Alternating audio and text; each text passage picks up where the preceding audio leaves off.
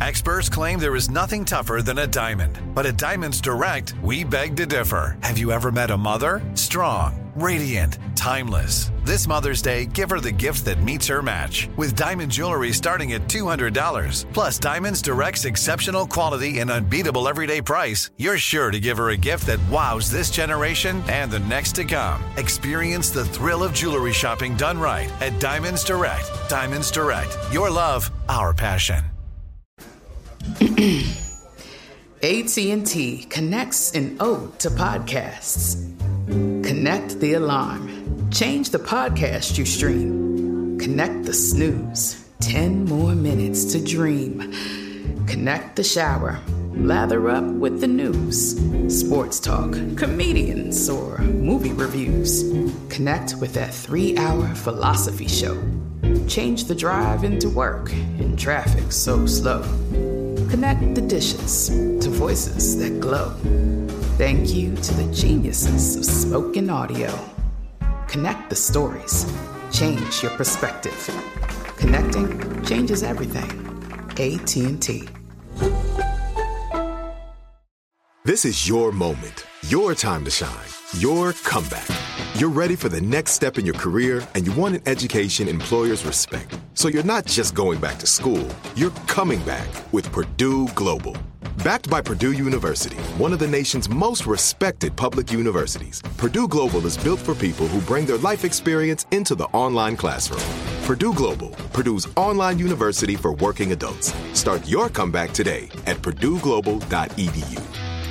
When you buy Kroger brand products, you feel like you're winning. That's because they offer proven quality at lower than low prices. In fact, we guarantee that you and your family will love how Kroger brand products taste, or you get your money back. So next time you're shopping for the family, look for delicious Kroger brand products, because they'll make you all feel like you're winning. Shop now, in-store, or online. Kroger, fresh for everyone. It's 12 a.m. on a cursed YouTube channel, and you're listening to Night Call.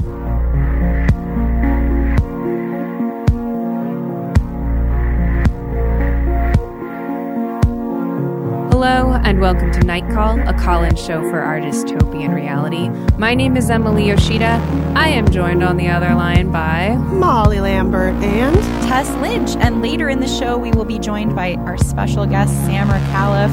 He is the managing editor of Defector and was the former managing editor of Deadspin. We will be talking about all sorts of stuff, not limited to, but including international chihuahuas. Hi, guys. hey. Do you want to take a night call real quick? Let's do it. Hello, Night Call. My name is Carlos. I am from the Bay Area in California, sitting here as the world burns all around me.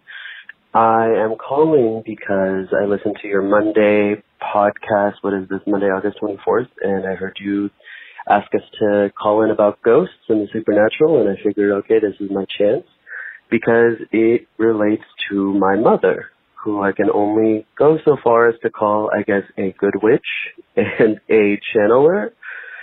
I grew up very, very traditional conservative Mexican household, very, very Catholic. Grew up going to church. I was an altar boy, blah, blah, blah, blah, blah. And then I renounced the church sometime around my early teens. But growing up, I can only describe my religious upbringing as traditional and also cultish.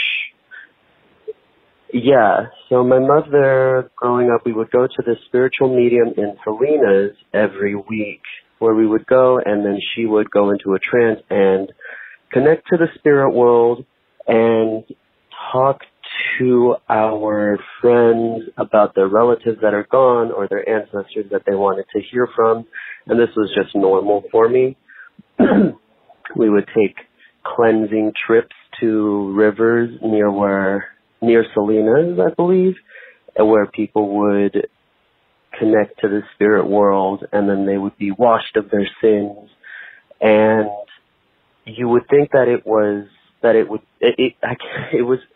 it's hard to describe because it wasn't a traumatic cult experience. It was almost a boring and sometimes pleasant cult experience because they didn't force us to participate in rituals other than we're going to cleanse you, and we're going to go swim in the river, because the adults would have their big spiritual connection, and the kids would just kind of be upriver, just playing with each other, which I think is unique, because most people talk about their cult experiences as being horrible and awful. And I actually came out as queer when I was a teenager, and believe it or not, my mother was very accepting, and to her, she said, oh yes, I talked to the spirit world, and they told me that you would have an amazing balance of feminine and masculine energies, and to accept me. So thanks to the spirit realm, my mother learned to love folks that across the LGBT spectrum, and continues to be one of my best friends to this day. Thank you so much, Carlos, for this call. First of all, I love that the spirit world are allies. I think we all know this instinctively, but good on them. I would say, like, you know, I know that you described it as cultish, but I think that, like, when you talk about the kind of qualifiers for what a cult is, and I think that, you know, we'll be talking about the vow a little more later on, and I think that this comes into that, like, the idea of like a high control environment, I think, is really paramount to something being a cult or not. Like, and I think that our theology buddy John also called in at one point to just talk about the difference between like cult-like beliefs, like what we think of as being kind of fringy, versus the actual way that the group works. And the way that the group works is more, I think, makes a cult. So I would say you weren't in a cult. You were just in like a really chill, you know, strain of Catholicism. Because I was looking up, like, I was like, is this like how, you know, commonplace is this? Like, where does this kind of medium aspect of Catholicism come in? And like all I would run across were like the Catholicism.com sites that are just like, mediums are bad. You can't consult a medium. It's all evil. You're going to go to hell if you do this. Which is what what you would think of as being the standard response to that kind of thing. But also, Catholicism is kind of like the most magical of all the Christianities. So I don't know. My parents left, were Irish, or they were Irish Catholic, and most of my extended family is Irish Catholic. My parents were raised very religious, and my aunt stayed in the church, and she was a really big fan of psychics, which you would think she would not have been, but she was extremely really, really believed in psychics. I think when my mom was pregnant, my aunt bought her a reading that turned out to be like very true. And on my dad's side, there's a lot of superstition. They were very, very superstitious Catholics. So that's where you kind of like, I mean, they wouldn't have seen a psychic or a medium, but my dad, like, you know, his knuckles are raw from knocking on wood sometimes. There's a lot of that, a lot of like the salt over your shoulder kind of stuff. Yeah, yeah. It's kind of what makes Catholicism charming, I think. Yeah. At times. Like, you know, just the like literally believing that the wine is the blood and the bread is the body, like, which is, you know, seems like just semantics, but then it actually ends up kind of really reforming how those like different denominations of Christianity work. And yeah, like, it's so weird too, like, you know, being taught as a kid, if you grow up in Christianity or any kind of religion that believes in an afterlife, that like the people that you love are like looking down on you, like that's so close to just being like, yeah, they're straight up ghosts, and like you can commune with the spirit world if you want to, but like that is a big no-no. Like, you're not supposed to believe that. So it's very, you know, I could see as like, you know, there could be some gray area there to take advantage of. Yeah, I wanted to say I think Catholicism has the most fun stuff of the Christianities. Definitely. Mexican Catholicism especially has just like a lot of beautiful stuff about it. And I feel like we've argued about this on the pod before, where you guys were sort of more like, people should make the religions more inclusive rather than always leaving the religions. And I think this definitely speaks to that to have a type of Catholicism that is inclusive and welcoming of queer people. And, you know, hopefully pro-choice and stuff like that. There's a lot of valuable stuff about having a community of people that take care of each other. That doesn't always necessarily make it a cult. Yeah. We're pro-groups. Community does not equal cult. Yeah.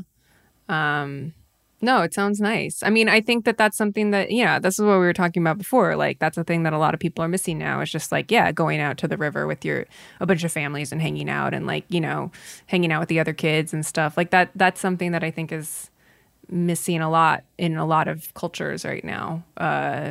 But yeah. I saw a church marquee yesterday that I liked that just said like, God doesn't social distance.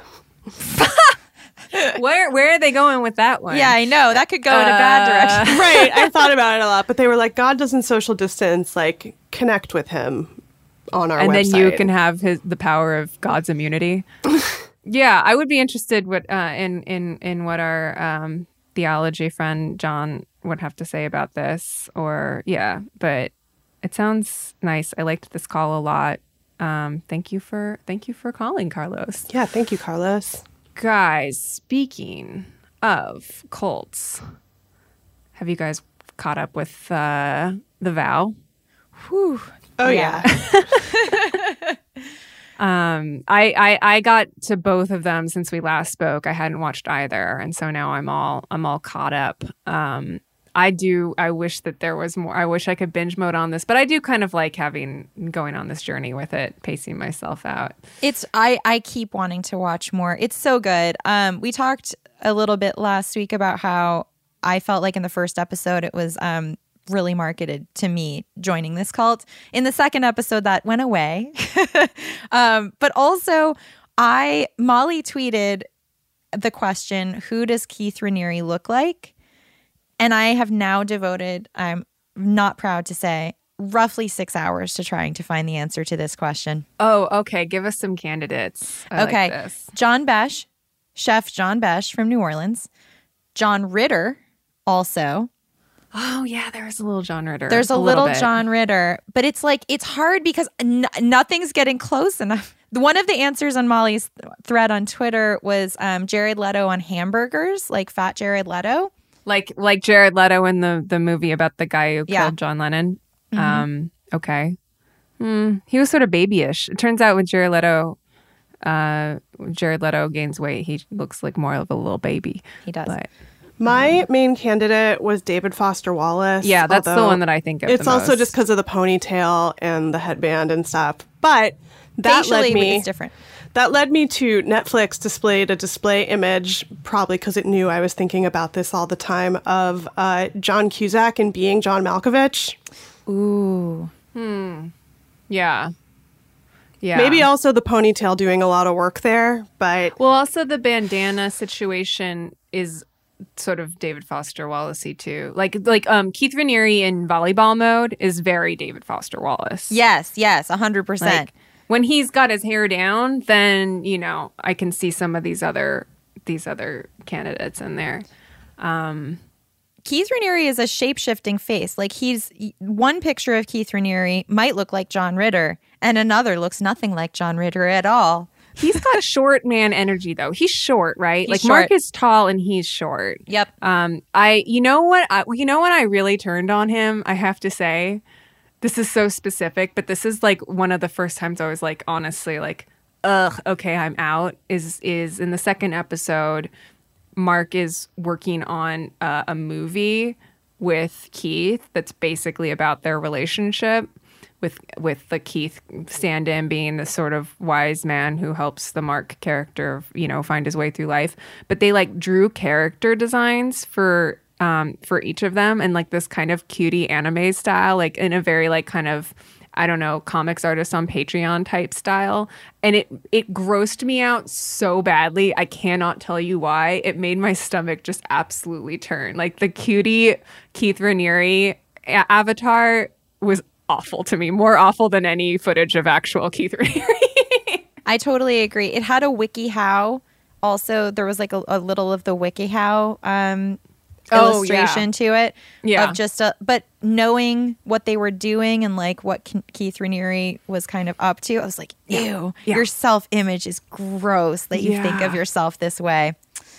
Somebody pointed out that the movie Camp Nowhere has both Allison Mack and fellow cult leader Andrew Keegan in it. Oh. Right. Made me want to revisit Camp Nowhere, which I haven't seen since it came out. But Allison Mack is a fascinating figure in this movie.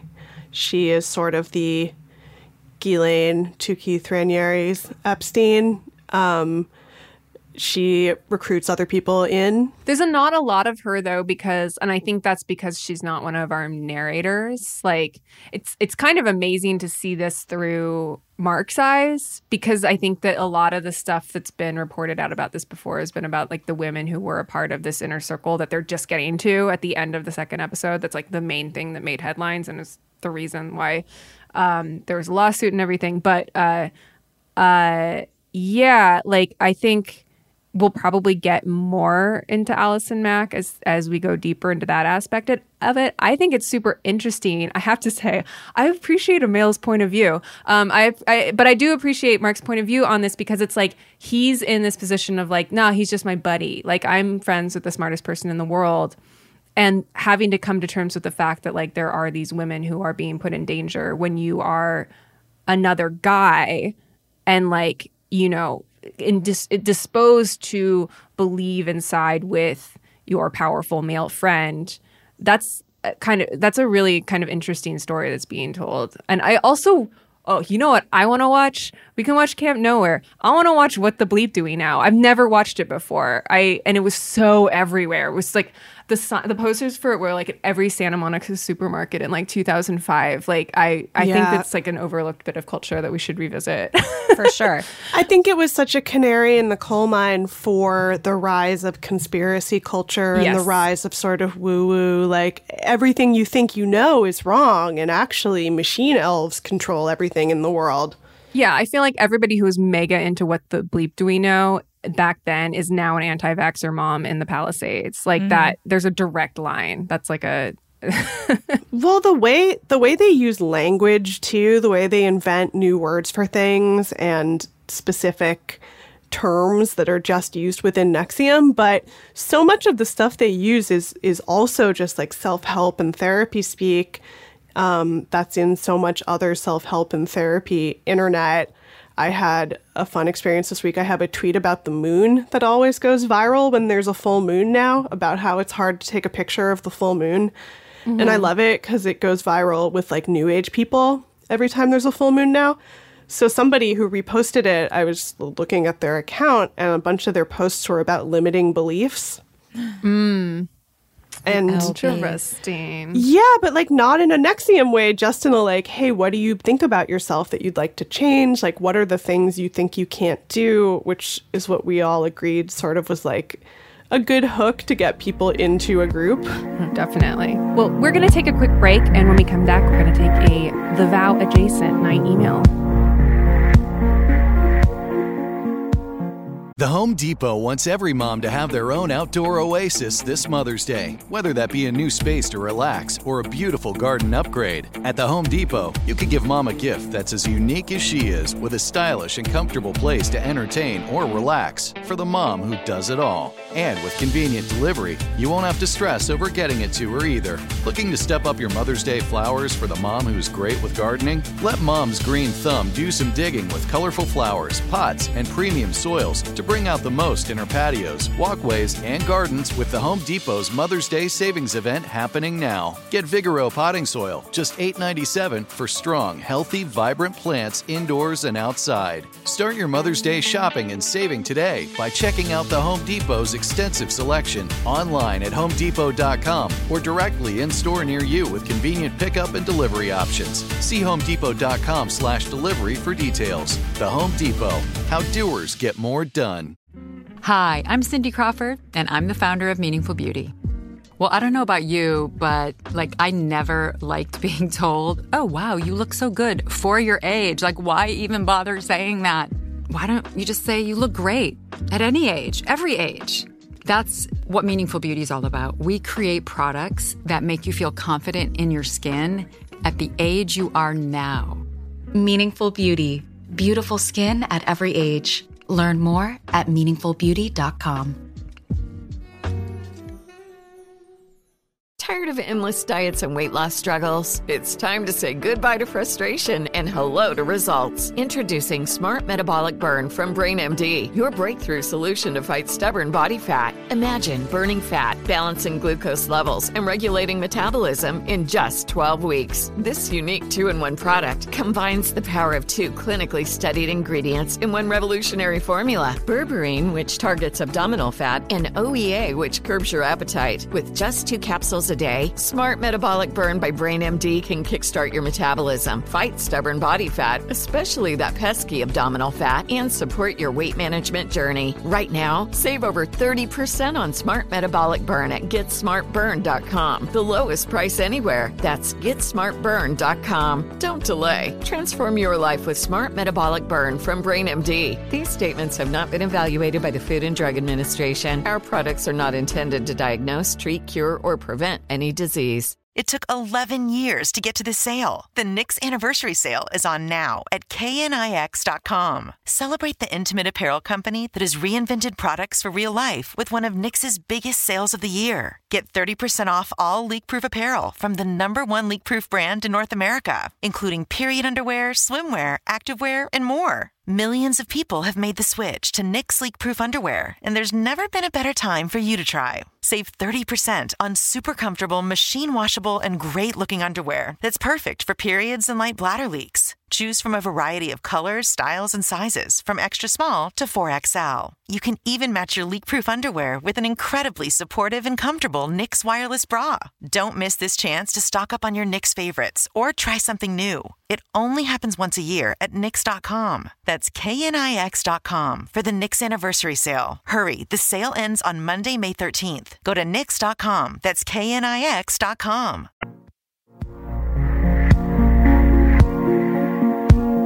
Welcome back to Night Call. We got an email from a listener, an anonymous listener, that I thought was super interesting and was about another kind of NXIVM-esque organization that I'd never heard of before. Tess, do you want to read it? May I please? I'm a longtime listener, first-time night emailer from Seattle, and it's about noon 30 here. I just listened to your most recent episode mentioning the Vow HBO docuseries. I had the same initial reaction as Tess. I feel like I would have totally joined. Second episode, maybe not so much. It was spooky to hear in the first episode that Seattle was one of the initial center locations. The initial NXIVM content also reminded me of this manifesting program I had subscribed to and since fallen off working on called To Be Magnetic, TBM, and then a link to tobemagnetic.com. The ethos on inner child and integration / self-limiting beliefs is very similar. TBM also has a term called DI, deep imagining exercises, which makes me think of the NXIVM EMs. TBM / manifestation in general seems to be a popular thing, especially in LA. I'm wondering what's your take on subscription-based self-work / programming, or even To Be Magnetic specifically. Is the industry around self-work just gross and preying on people that lack self-esteem? Isn't that everything, though? I had never heard of To Be Magnetic, but then looking around the website that the listener sent us, I was just like, oh, this is just, I mean, it felt so normal. I was just like, this is just every girl in LA, basically, you know? Yeah. Like every kind of woo-woo adjacent jewelry selling, crystal workshop doing lady in LA. Like it felt very normal to me. But then when you start to get into the subscription aspect of it, not that it's even that expensive. It's like $324 for a year, which, like, I don't know, compared to the to Jordan Peterson's daughter's Meet self-help group is a steal. Oh, we got a very angry message about posting the Jordan Peterson and Michaela Peterson Meet book, that apparently it's not a real book, and that was a parody cover. Oh, man, it was a parody cover. We got fooled. We got fooled. I was trying to find out if it was or not. It was very unclear. The internet surrounding Jordan Peterson is not... Somebody was like, great fact-checking Night Call, so sorry, guys. We apologize for falling for insane grifter fake book cover. Everything else was so crazy. Everything else is normal in that story, though, right? Like the book cover is like the one thing that makes it crazy. Is that where I have that right? Okay. Oh man. Anyway, well, To Be Magnetic describes itself on its website as the #1 destination for grounded manifestation. Quote, a combination of neuroscience and psychology teachings with a little spirituality sprinkled on top. 90% of our members manifested when they did the work weekly. Are you ready to get out of your own way and manifest the life of your dreams? When they use the word manifest like that, it just sounds like not to be gross, but like taking a shit. Like it sounds like manifest. I mean, I don't want to knock anybody who's found this to be useful if they have, but I do think it definitely reminds me of in LA the life coaching and also acting classes. Acting classes are exactly this. Get out of your own way. You're the only one standing in your own way. We'll help you get out of your own way, which is so strange, especially when you tie it into like neuroscience. I'm not sure how neuroscience factors into this. Psychology, I guess I could understand. But the idea of getting out of your own way by handing over a lot of your decision making to a like guru type of person, a little tricky. Well, there's also just, I think, the fundamental problem I have with a lot of these sorts of self-help, the mentality of it. The idea of getting out of your own way because that's the only thing that's holding you back, like puts the onus on the individual as opposed to like our fucked up capitalist society. Like if you're not manifesting, so to speak, right now, that it's all on you, that you're blocked in some way. I mean, that can be true to a degree. Like you can be in your own way, you can have bad habits and all that kind of stuff. Like that's totally legit. But like, if you take somebody who's really struggling right now, say in this particular time when, you know, everybody's unemployed and it's impossible to like get certain careers off the ground because certain industries have ground to a halt, i.e. acting. Not that that's like necessarily the target demo, but I feel like it is. It feels like it is. Then it's like, that's not all on you. And it's a very actually, to get back to the Christian values type thing we were talking about, it's very like self-punishing in a very puritanical Calvinist way where it's like you just haven't done the work that you need to do in order to have whatever success that you want. And that kind of thinking is very easy to fall into because that's the way that we're all raised. That's our literal culture, is that you're not working hard enough. So that's why you haven't succeeded. So I get a little bit annoyed when I see this sort of philosophy espoused. Yeah, for sure. And it's that kind of law of attraction stuff that is total bullshit, but also is in The Secret and other snake oil stuff like that. The idea that if you just want something bad enough, it'll happen if you charge your crystals in the right way and, you know, do some manifestating. Yeah, and the fact that you're like going to take this like, you know, like a sprinkling of spirituality or like, you know, in the stuff that's more straight up a spiritual practice and use it, you know, I mean, I feel like half the people coming to this are like, I want to like be an entrepreneur or something. There just feels like something, there's like a total disconnect there between like, you know, an actual spiritual practice that makes you feel like a more fully realized human being and like making money. Like, I don't know. This feels so like Instagram, like sponsored ad type aesthetic. Not that there's anything wrong with that. There's plenty of Instagram sponsored ads. I would like to sponsor us. But it, you know, it just has that vibe. It has this really, you know, the design is all perfect. It's like very much like an affluent, aspirational kind of aesthetic that's meant to communicate material success. And yeah, it kind of squicks me out. Yeah, well, because it's preying on people's insecurities. It's not like appealing to people's sense of self-improvement. It's like there's something wrong with you. Only we can fix it. Yeah.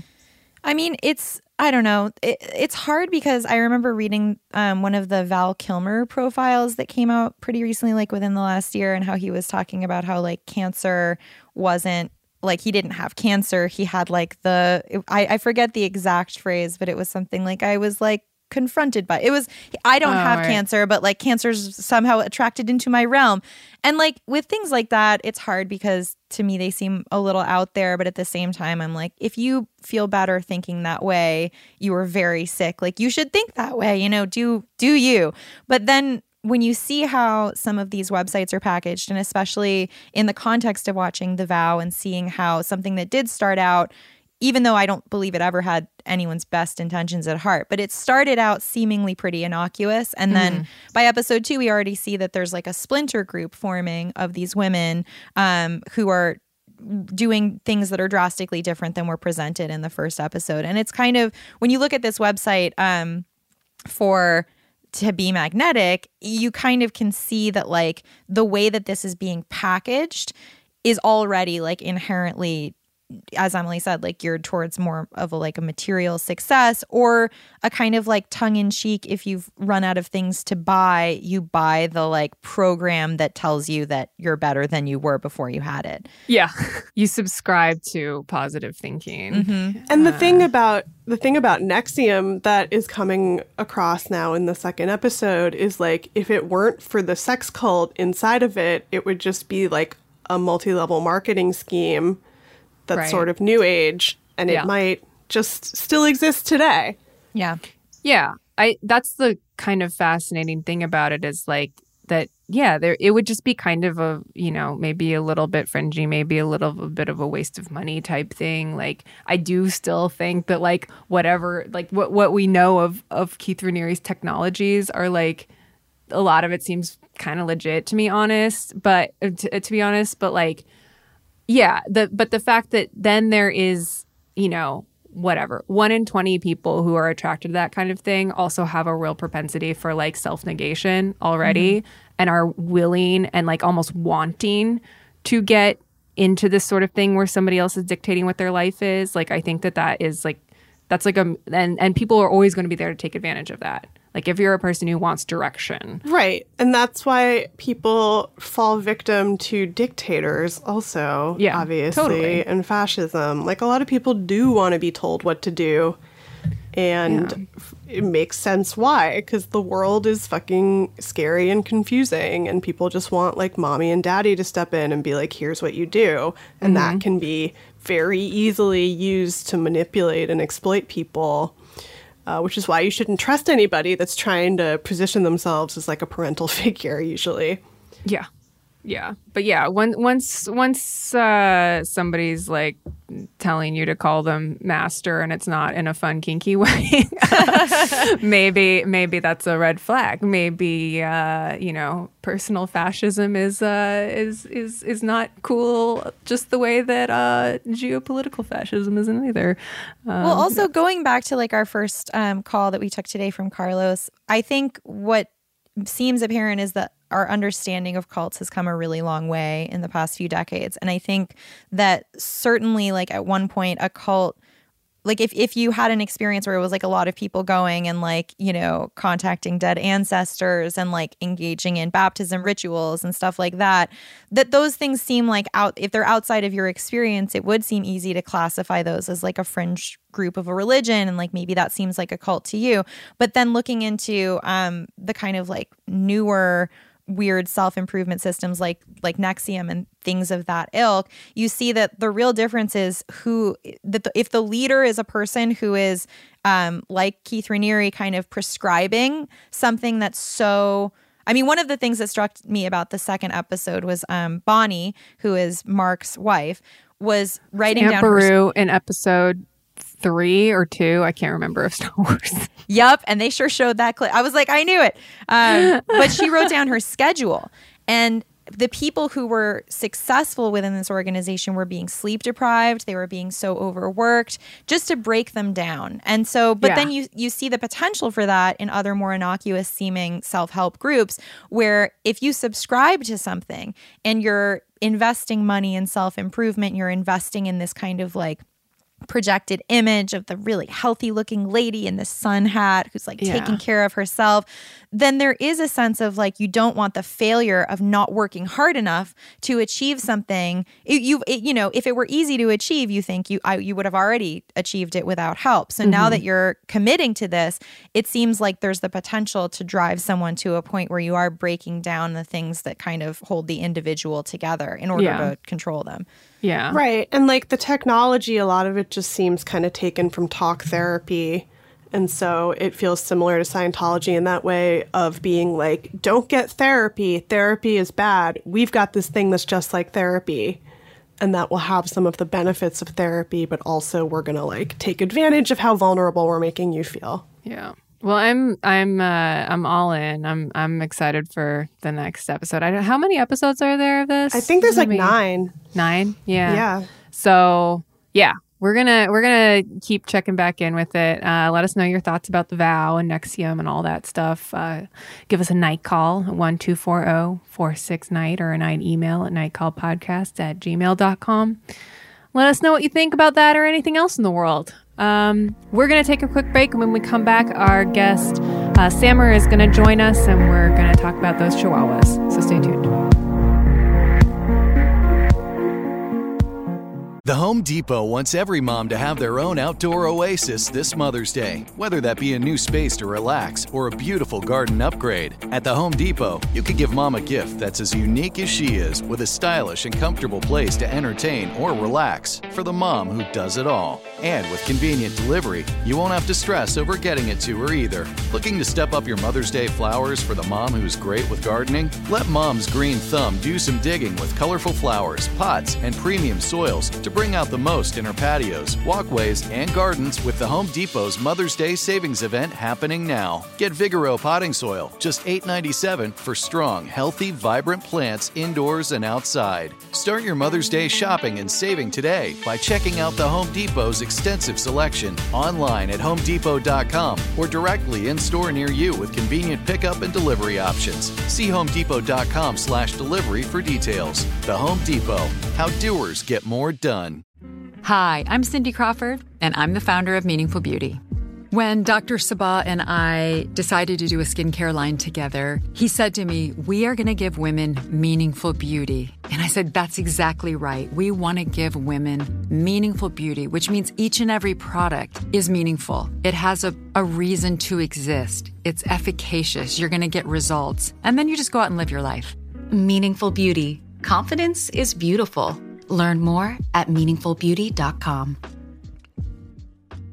Tired of endless diets and weight loss struggles? It's time to say goodbye to frustration and hello to results. Introducing Smart Metabolic Burn from Brain MD, your breakthrough solution to fight stubborn body fat. Imagine burning fat, balancing glucose levels, and regulating metabolism in just 12 weeks. This unique 2-in-1 product combines the power of 2 clinically studied ingredients in one revolutionary formula. Berberine, which targets abdominal fat, and OEA, which curbs your appetite. With just 2 capsules a day, Smart Metabolic Burn by Brain MD can kickstart your metabolism, fight stubborn body fat, especially that pesky abdominal fat, and support your weight management journey. And right now, save over 30% on Smart Metabolic Burn at GetSmartBurn.com. The lowest price anywhere. That's GetSmartBurn.com. Don't delay. Transform your life with Smart Metabolic Burn from Brain MD. These statements have not been evaluated by the Food and Drug Administration. Our products are not intended to diagnose, treat, cure, or prevent any disease. It took 11 years to get to this sale. The Knix Anniversary Sale is on now at KNIX.com. Celebrate the intimate apparel company that has reinvented products for real life with one of Knix's biggest sales of the year. Get 30% off all leak-proof apparel from the #1 leak-proof brand in North America, including period underwear, swimwear, activewear, and more. Millions of people have made the switch to Knix leak-proof underwear, and there's never been a better time for you to try. Save 30% on super comfortable, machine-washable, and great-looking underwear that's perfect for periods and light bladder leaks. Choose from a variety of colors, styles, and sizes, from extra small to 4XL. You can even match your leak-proof underwear with an incredibly supportive and comfortable Knix wireless bra. Don't miss this chance to stock up on your Knix favorites or try something new. It only happens once a year at Knix.com. That's KNIX.com for the Knix anniversary sale. Hurry, the sale ends on Monday, May 13th. Go to Knix.com. That's KNIX.com.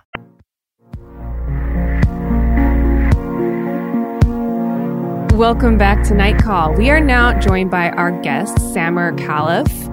Samer Khalif has written for Slate, New Republic, and Popula. He was previously a managing editor at Deadspin, and he is now a managing editor at Defector, which is a brand new site, which is either launching now or very soon at defector.com. It's a worker-owned sports blog and media company that is, very exciting. So hi, welcome, Samer. Hi. Thank you for having me. Thanks for joining us. We have a lot we want to talk about. We got a question that actually talks about a subject that we talk about a lot, which is sort of like lost versions of the internet. We had a question about just what were the sites that we were escaping to now, like the idea of going to websites, and it's kind of like it feels a little bit antiquated now with social media and like Twitter just being the place where everybody who cares about reading stuff online is going. But I know you guys are kind of seeking to rethink that a little bit with Defector. What's your feeling on that? Like about the website hangout and like the future of websites? Yeah, I mean, I feel like social media kind of consolidated a lot of it and just weeded out a lot of the smaller places where people would go to just find communities. I mean, and also there are probably other factors too, just in terms of how people react on the internet these days. But I think Defector is trying to just create, we want to break news and we want to do reporting and we want to write stuff that people want to read, but also there is a sense that we do want to create like a nice community that people want to be a part of. And hopefully it doesn't need to be moderated too well because people kind of grasp the expectations going in. So, I mean, in terms of other sites that I go to for an escape, I play a lot of online chess. I would find NES emulator sites. And you said that online chess was taking over and becoming dangerous chess. Yeah, I mean, do you have money wrapped up in it? No.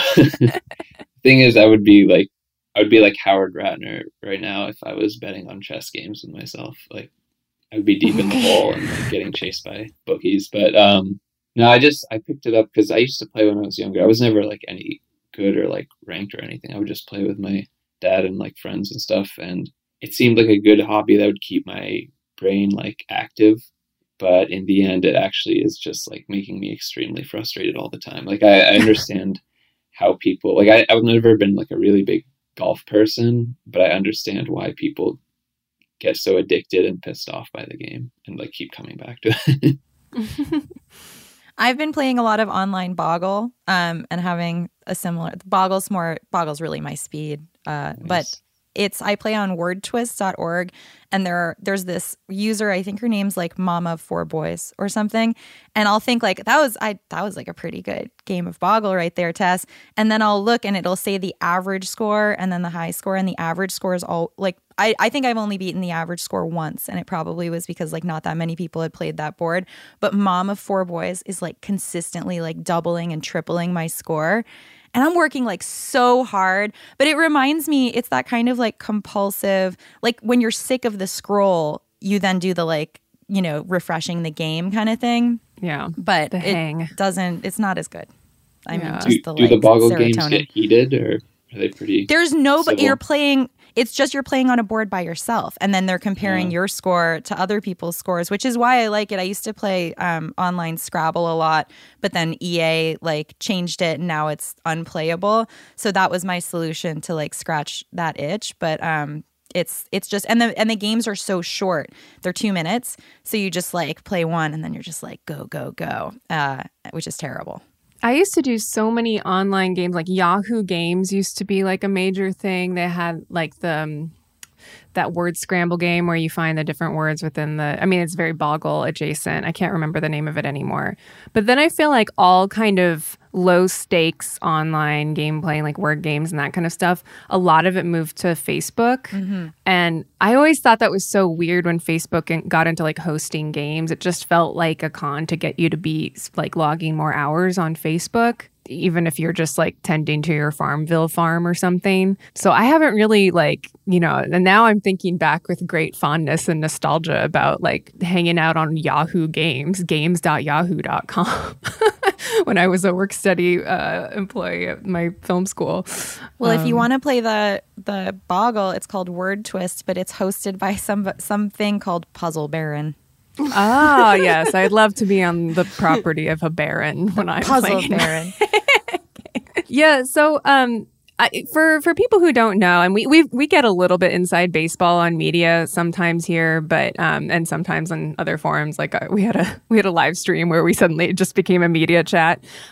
So, for people who maybe don't know, can you kind of explain the writer owned or the worker owned model for Defector and what that means and why that's important and different from how the majority of blogs and media outlets work?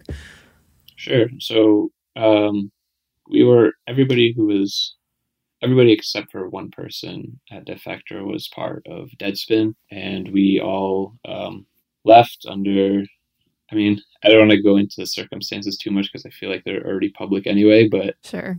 We left under circumstances that were caused by bad experiences with the owners. So yeah. What we're doing with Defector is it's worker owned in that everybody has a piece of equity. Everybody gets to vote on major decisions. So we still have like an editor-in-chief, and we have somebody, Jasper Wang, who's in charge of like the business side of the site. But all the workers are able to hold them accountable with a vote if it comes to that.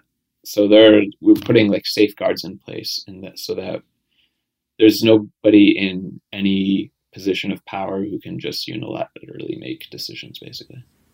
Yeah. Which feels like the most, I don't know, like logical way for a site like that to be run. But I think like maybe a lot of people got a crash course in like how most media companies actually work from that episode of Succession, where it's just like this really oftentimes labyrinthine thing that, you know, billionaires decide to get a stake in who don't really care about the future of the site and the people who work for it. And it's just kind of a mess. Yeah. And I think like when you think of a publication that a group of people are working on together, like that feels like a much more kind of organic, holistic way for it to be run. But it's unfortunately not very common now. I was interested because Deadspin Up All Night, I know you did a bit of that, Sammer, and that kind of to me was like, it's one of those nostalgic kind of things of like the late night blog as opposed to the late night Twitter.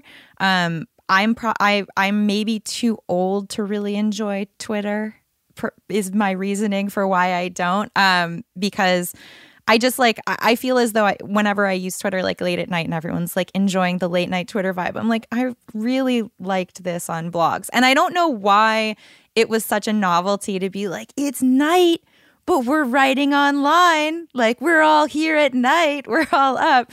But it made me think of, you know, when we got this inquiry from a listener about like what kind of sites do you go to escape the hell that we live in? I was like, well, Deadspin was one, for sure. And it's, you know, now Deadspin exists, but Defector is really Deadspin. Right. Like the you guys are kind lives of carrying on. Yeah.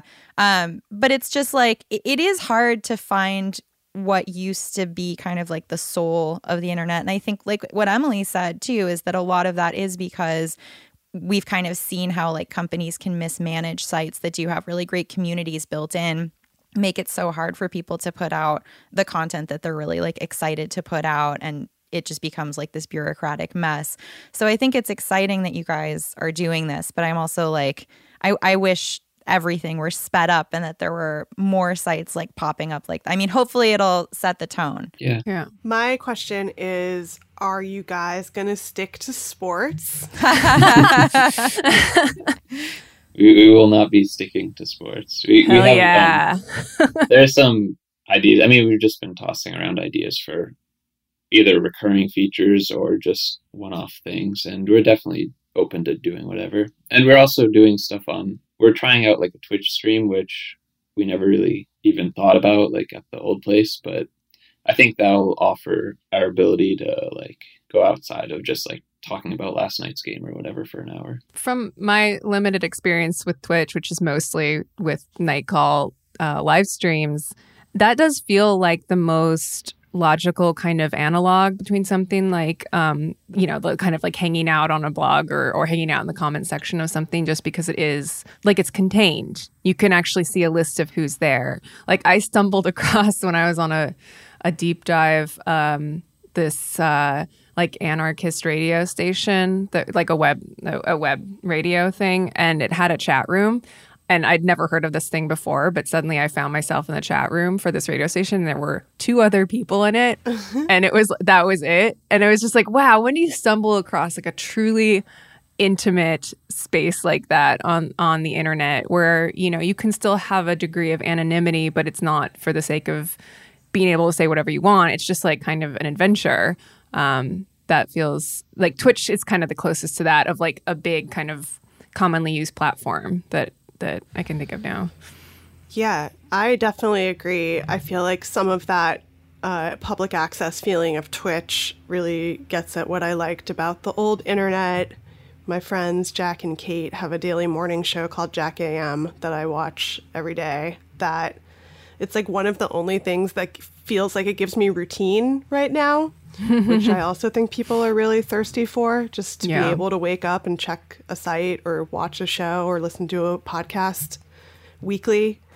Makes people feel like there's some sort of grounding in time.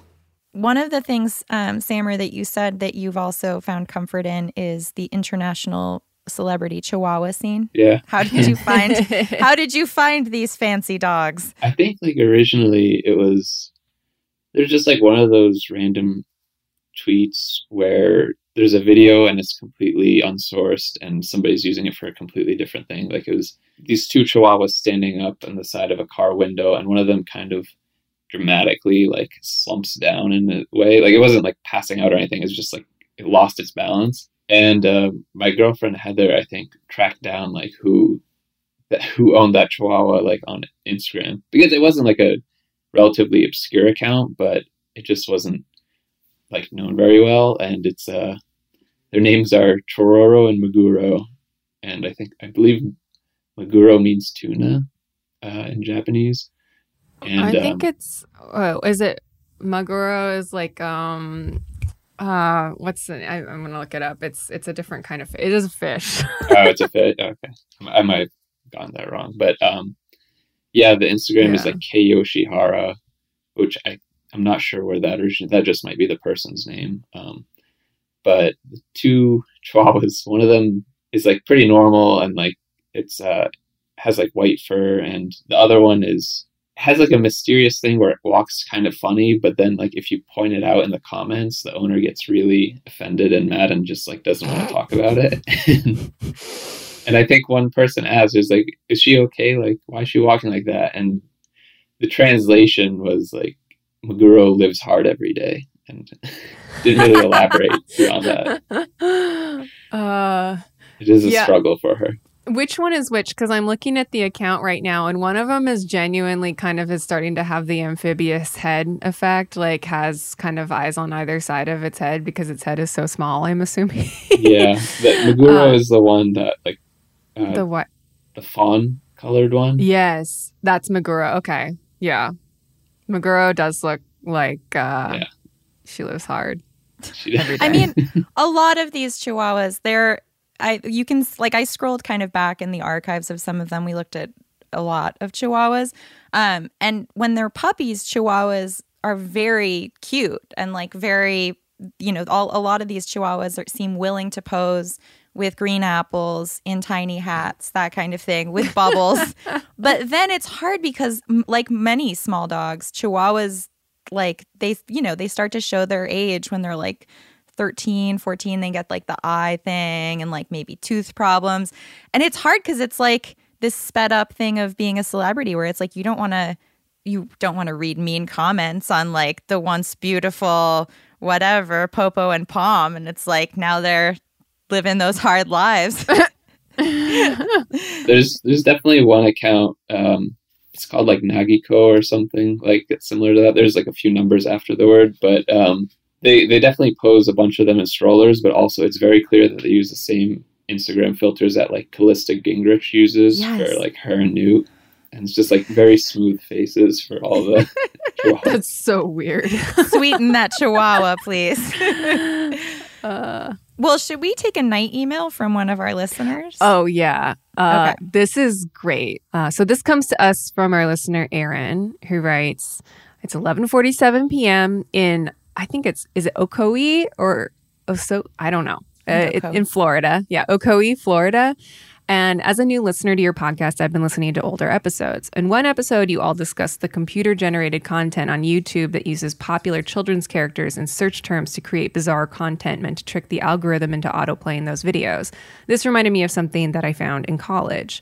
A large part of my final semester involved me editing a student film, and I spent many late nights in the editing lab working on my cut, along with 2 other editors working on their films.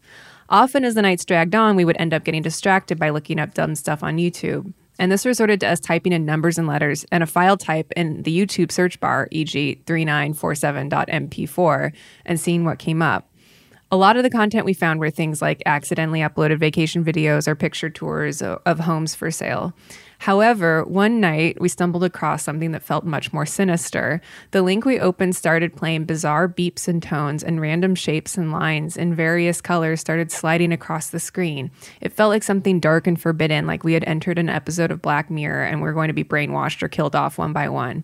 The best explanation we can make of it was that it was some kind of AI trying to figure out how to make a human figure out of geometric shapes. If you scroll through their page from oldest to newest videos, you can see the algorithm seemed to figure out how to make a basic face and maybe even add a basic body shape. So this is you can find this on YouTube. I think there's maybe 20 something views on a lot of these videos. Like nobody's looking at these, but was that it? It was it. It was it. I was playing. I clicked on it. I was like, is that in my mind from talking about this? Scary.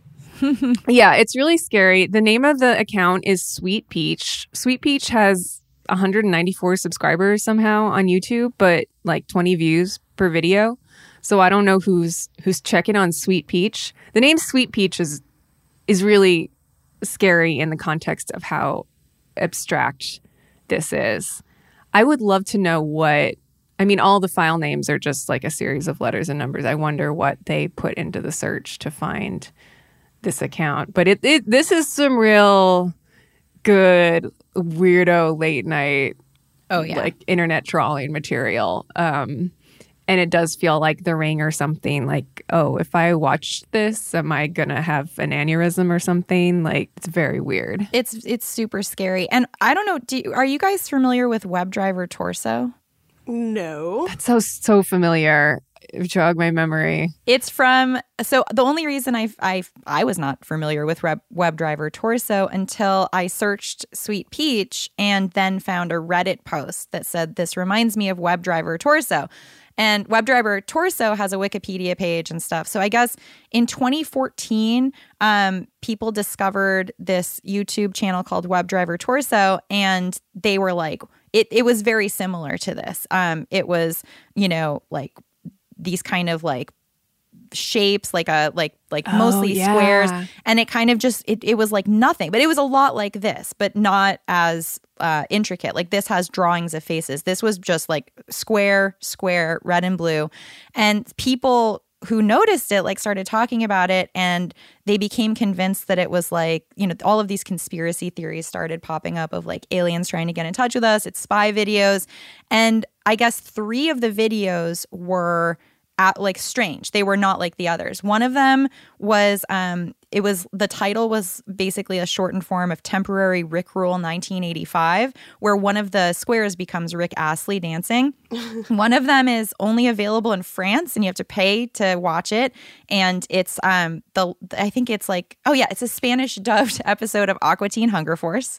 And you have to pay to watch it. But no one could figure out what it was. And then finally, YouTube admitted that it was an internal kind of training thing. So it was, you know, they were trying to see if we make this simple video and then upload it, like what's the differentiation in quality from what we recorded to what we see. But if you Google WebDriver Torso, then the Google logo becomes WebDriver Torso themed. Whoa. Scary. I want to try. Yeah, try it. It's always weird when you see the backstage of the internet. Yeah. That's very unsettling. This also... oh my God, it happened. Oh, scary.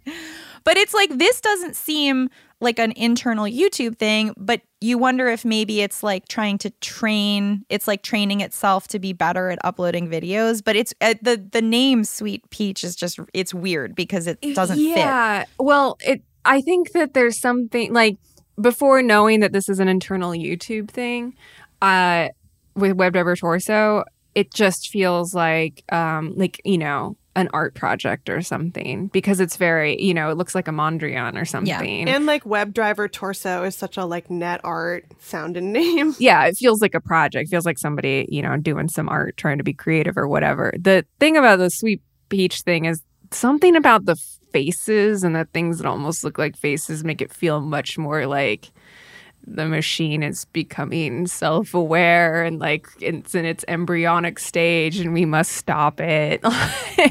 Lawnmower Peach.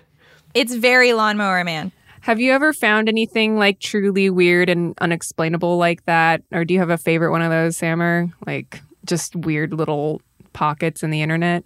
I haven't personally, but I was looking at that Sweet Peach channel after you sent it, and I was just curious, like, because it seems like it's using like the same kind of foundational elements, like to the point where maybe something like somebody made a bot or something. I was like, all right, let's see how many videos this can create out of these certain elements. But it seems like all of the videos were uploaded in October, but not all on the same day. So I'm looking at one that was uploaded in April. So really? I'm gonna maybe look. I didn't scroll back far enough. Yeah, This is not this. Were they uploaded this year? I didn't look. It was last year. Yeah, a lot of them were uploaded in October, and then there's like the large bulk of them. It looks like were uploaded in October. I was looking at one from April for some, so maybe that was like the first one. Yeah, I love something like this where it's impossible to tell if it's just like an actual industrial back channel or if it's like someone trying to make a creepypasta. It definitely seems automated. Like the bulk of this is like beyond somebody trying to like somebody just like planting some scary stuff. Like it does feel like there's some kind of automation or bot behind this because there's just such a volume of stuff. And oh my God, it's creepy. It's really creepy. Those tones are very creepy. I mean, anything it reminds with me the of tones. Lavender Town in Pokemon, like the level that's supposed to make you want to kill yourself. Can I tell you another conspiracy I just heard about, actually, that's very similar to what you're talking about, which is like the idea of tones that will make you do something? Yeah, and there's that feels like a very kind of, you know, it's like this sort of horror movie version of what everybody kind of was afraid of with the internet when it first started to become a thing, which is like, oh, you're going to accidentally stumble into something that's truly dangerous or that's either going to steal all your money or, you know, open you up to some kind of physical attack or whatever.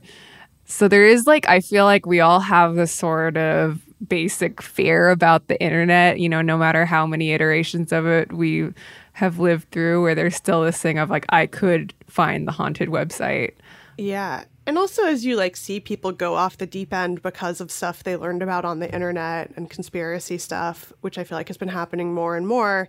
So my friend Carter Cruz was talking about this phenomenon of like, she just, you know, just like you follow somebody and then they suddenly just take a turn into conspiracy town. Yes. And she was saying like, had been noticing this too, just of like some random like hot girls I follow that are like musicians or models or whatever. And then they'll just start posting about like Q stuff. And she was saying, she was like, oh, did you encounter this? She followed somebody who then started posting about a conspiracy that involved people putting tones in music that are going to like make you do stuff, brainwash you and make you do stuff. What kind of music? is it like current music? Yeah, I think the idea was like probably electronic music or pop music that, you know, they're brainwashing you by putting certain tones that make you feel certain ways in music, which is also the kind of the plot line of the Josie and the Pussycats movie.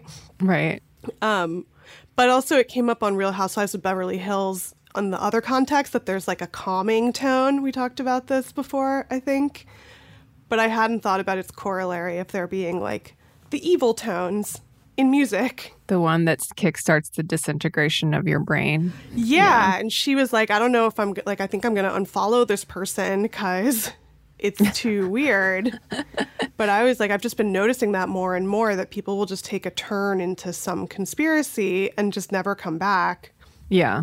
Yeah. I think there's also a very fine line between people who were kind of like hippie dippy, happy, good hippies who then become kind of anti-vax and then become QAnon. Yes, there's so much crossbreeding right now between New Age anti-vax stuff and QAnon because it's sort of the center of the Venn diagram is like, hey, we love children, right? You care about children. Come on in. But it's scary to me. It's very scary. How do you bring people back from that? I mean, it's this whole, it's the conspiracy thing in general, just like getting off of the addiction of finding connections between things like we've been talking about, I feel like the last few weeks. It's like once you kind of start that line of thinking, it's really hard to break out of it and be like, no, there are things that are just random. Like there are things that are just the way things are. Like, but if there's a unified field theory about everything or one large, conspiracy, then there's something actually kind of comforting about that in some way. Right. The even Chihuahuas, if it's super evil. The Chihuahuas are spelling out messages. They're trying to tell us something. With their crusty eyes, they're trying to tell us. Before we let you go, Sammer, we wanted to briefly discuss. So Emily is now, she's shuttling back and forth between a couple of different places, but she is spending some time in a house that is haunted. I mean, I live there. Yeah. You live, but now you're not there. I have to go to, because the ghosts have taken over the internet. I have to go elsewhere for internet. So. Also, you said that you were chasing mice. Are there mice and ghosts in that house? Oh, yes. Oh, yeah. Oh, nice. I am not alone, no matter what the context is. Yeah. But Sammer, we asked you if you had, because you're from New Hampshire, and we were like, is it very haunted? Because New England as a whole is haunted. But we kind of agreed New Hampshire's not like the most haunted place in New England. I think it's Connecticut. Maybe. I think it's like a two-way race between Massachusetts and Connecticut because Massachusetts kind of, I mean, I had the Salem witch trials, obviously, and that gives you a pretty big lead in terms of haunted occurrences in the state. But yeah, Connecticut is, I don't want to say sneaky haunted, but it's... Oh, yeah. I mean, I think Rhode Island is the most haunted New England state because of the vampire thing? Because of H.P. Lovecraft and Edgar Allan Poe. That too. But that's a good point. They lean into being haunted themed. But I think Connecticut is the scariest. There you go. But in a different way. Just in like a Stepford Wives way. Which is different than ghosts. Automatons.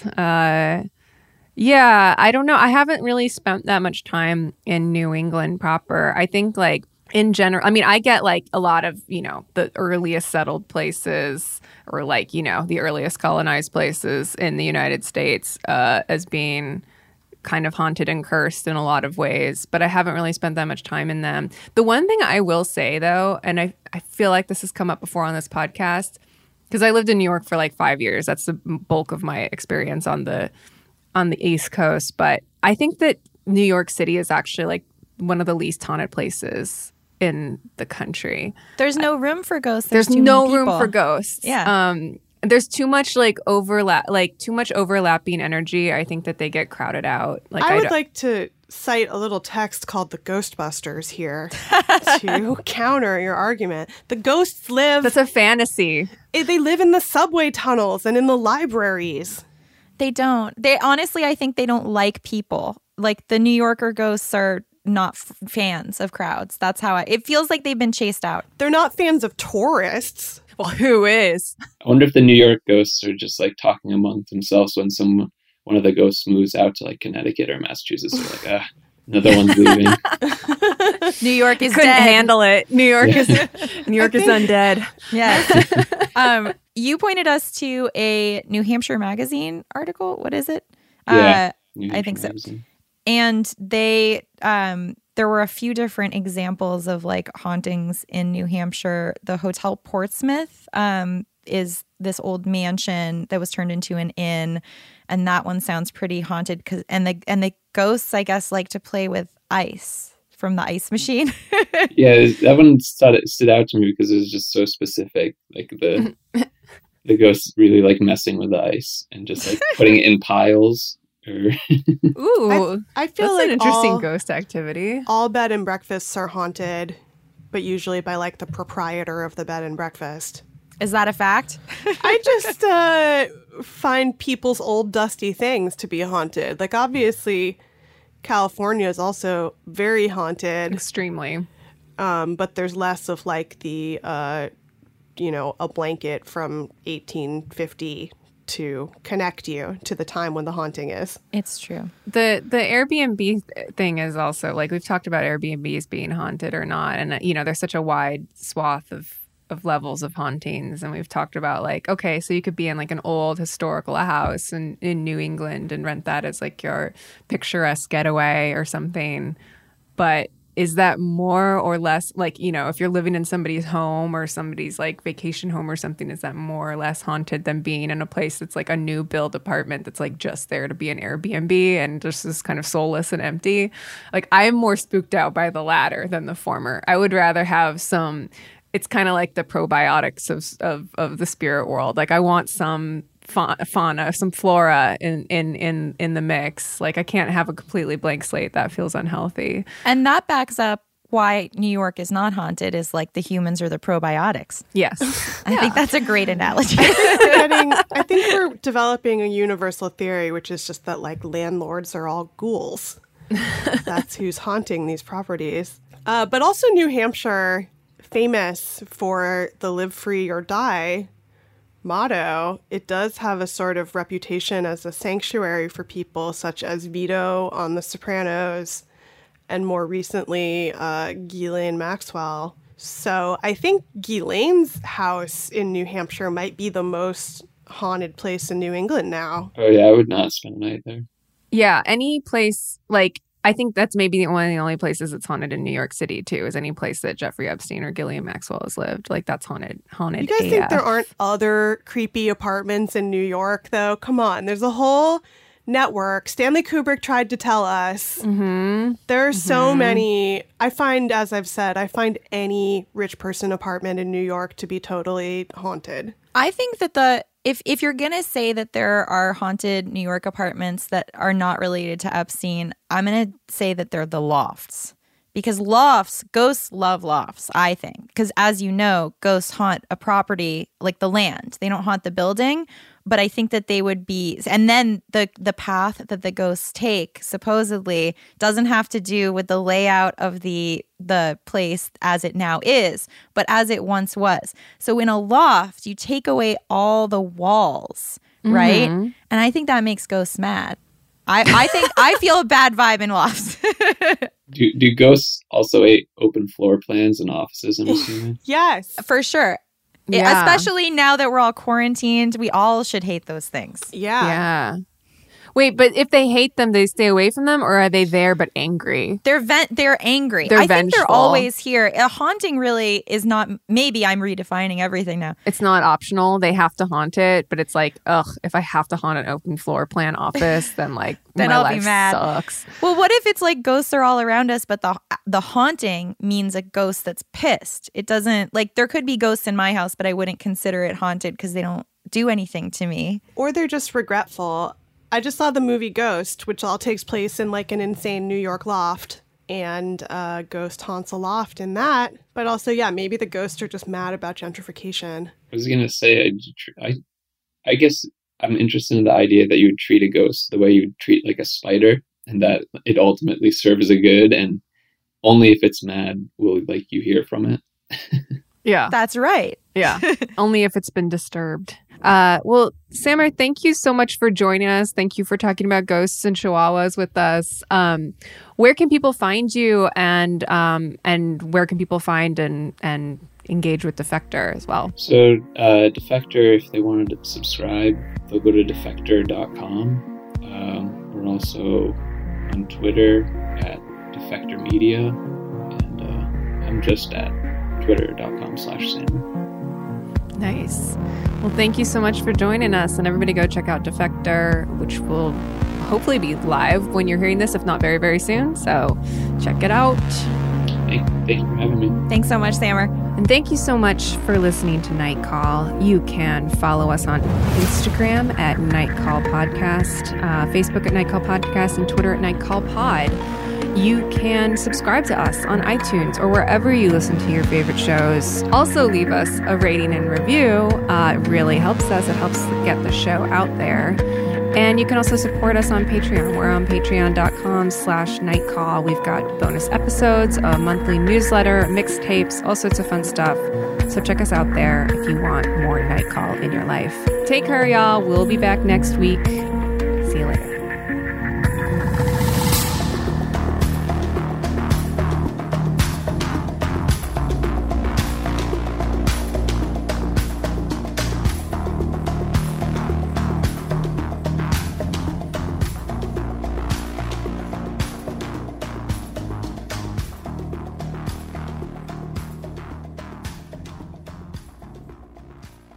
Tired of endless diets and weight loss struggles? It's time to say goodbye to frustration and hello to results. Introducing Smart Metabolic Burn from BrainMD, your breakthrough solution to fight stubborn body fat. Imagine burning fat, balancing glucose levels, and regulating metabolism in just 12 weeks. This unique 2-in-1 product combines the power of 2 clinically studied ingredients in one revolutionary formula. Berberine, which targets abdominal fat, and OEA, which curbs your appetite. With just 2 capsules a day, Smart Metabolic Burn by BrainMD can kickstart your metabolism, fight stubborn body fat, especially that pesky abdominal fat, and support your weight management journey. Right now, save over 30% on Smart Metabolic Burn at GetSmartBurn.com. The lowest price anywhere. That's GetSmartBurn.com. Don't delay. Transform your life with Smart Metabolic Burn from BrainMD. These statements have not been evaluated by the Food and Drug Administration. Our products are not intended to diagnose, treat, cure, or prevent any disease. Live Nation presents Concert Week. Now through May 14th, get $25 tickets to over 5,000 shows. That's up to 75% off a summer full of your favorite artists like 21 Savage, Alanis Morissette, Cage the Elephant, Celeste Barber, Dierks Bentley, Fade, Hootie and the Blowfish, Janet Jackson, Kidz Bop Kids, Meghan Trainor, Peso Pluma, Sarah McLachlan. Get tickets to more than 5,000 summer shows for just $25.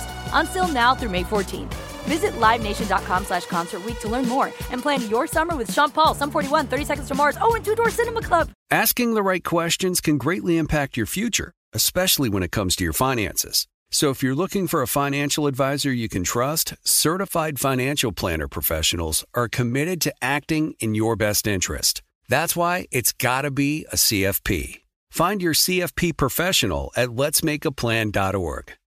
With every CBD product claiming to do something different, it's nearly impossible to decide what's best for you. Lazarus Naturals pioneered the farm-to-front-door model of transparency, where they handle each step of the production process to ensure quality, potency, and consistency. Scannable labels allow you to see the test results of your hemp batch, so you can be confident in the safety and quality. Visit LazarusNaturals.com today. Lazarus Naturals, committed to improving your life as well as the world around you. Not available in Idaho, Iowa, or South Dakota.